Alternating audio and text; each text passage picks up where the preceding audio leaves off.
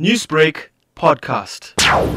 Indeed, there has been a lot of conversation about this project. What we are doing, we are targeting an area within our exploration block where we believe there may be potentially hydrocarbon deposits beneath the seabed. So to understand if there could be commercially viable resources, we need to build up an image of what is in the subsurface. So to image the subsurface, one must undertake a seismic survey. This is a collection of data that the scientists use to interpret what is under the surface. Explain to us really what is the process of this testing. What will it entail? It entails the process of using devices that go onto the surface of the ocean. From there, they actually shoot the sound sources. This sound source will then go beneath the subsurface, and then we look at what is there. So it's an imaging process. Well, this imaging process that you describe, according to environmentalists, will have a very negative impact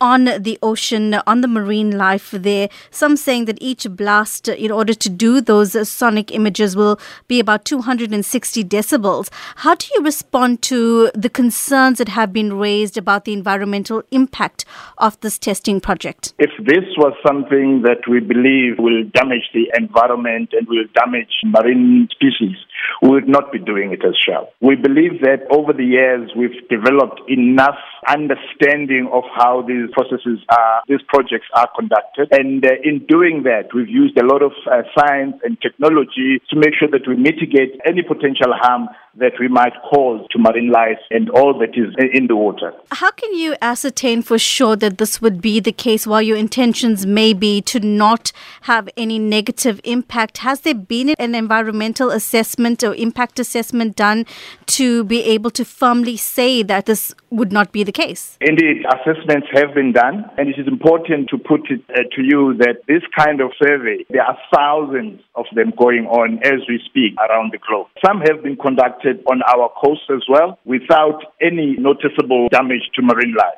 We make sure that we do not harm any animal. We adopt certain mitigation measures in response to those identified impacts that might occur. So there's a lot of research that goes into this. And what we do, which is very, very effective, is that we include making an exclusion zone around the sound source. The exclusion zone goes to about 500 meters. And this exclusion zone is monitored to make sure that no animal comes into it. Well, how do you respond to some environmental organizations that say that Shell is taking advantage of a legal loophole in that the permissions and authorizations that were received for this particular project were done so at a time where the laws were different and the requirements were different? However, if you had to reapply at this stage, under the current laws, you would be expected to do an environmental impact assessment. That statement is wrong. All the necessary checks were done in the 2013-2014 time zone.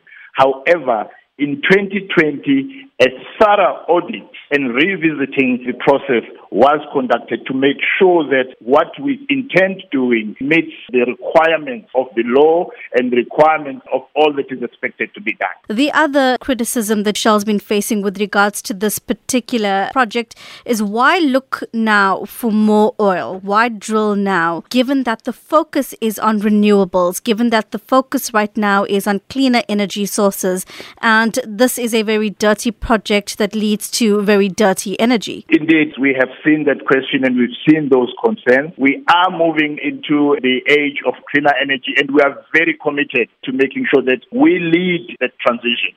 So this is something that we don't take lightly. We have had a lot of consideration on this, and we believe it is the right thing. Newsbreak, Lotus FM, powered by SABC News.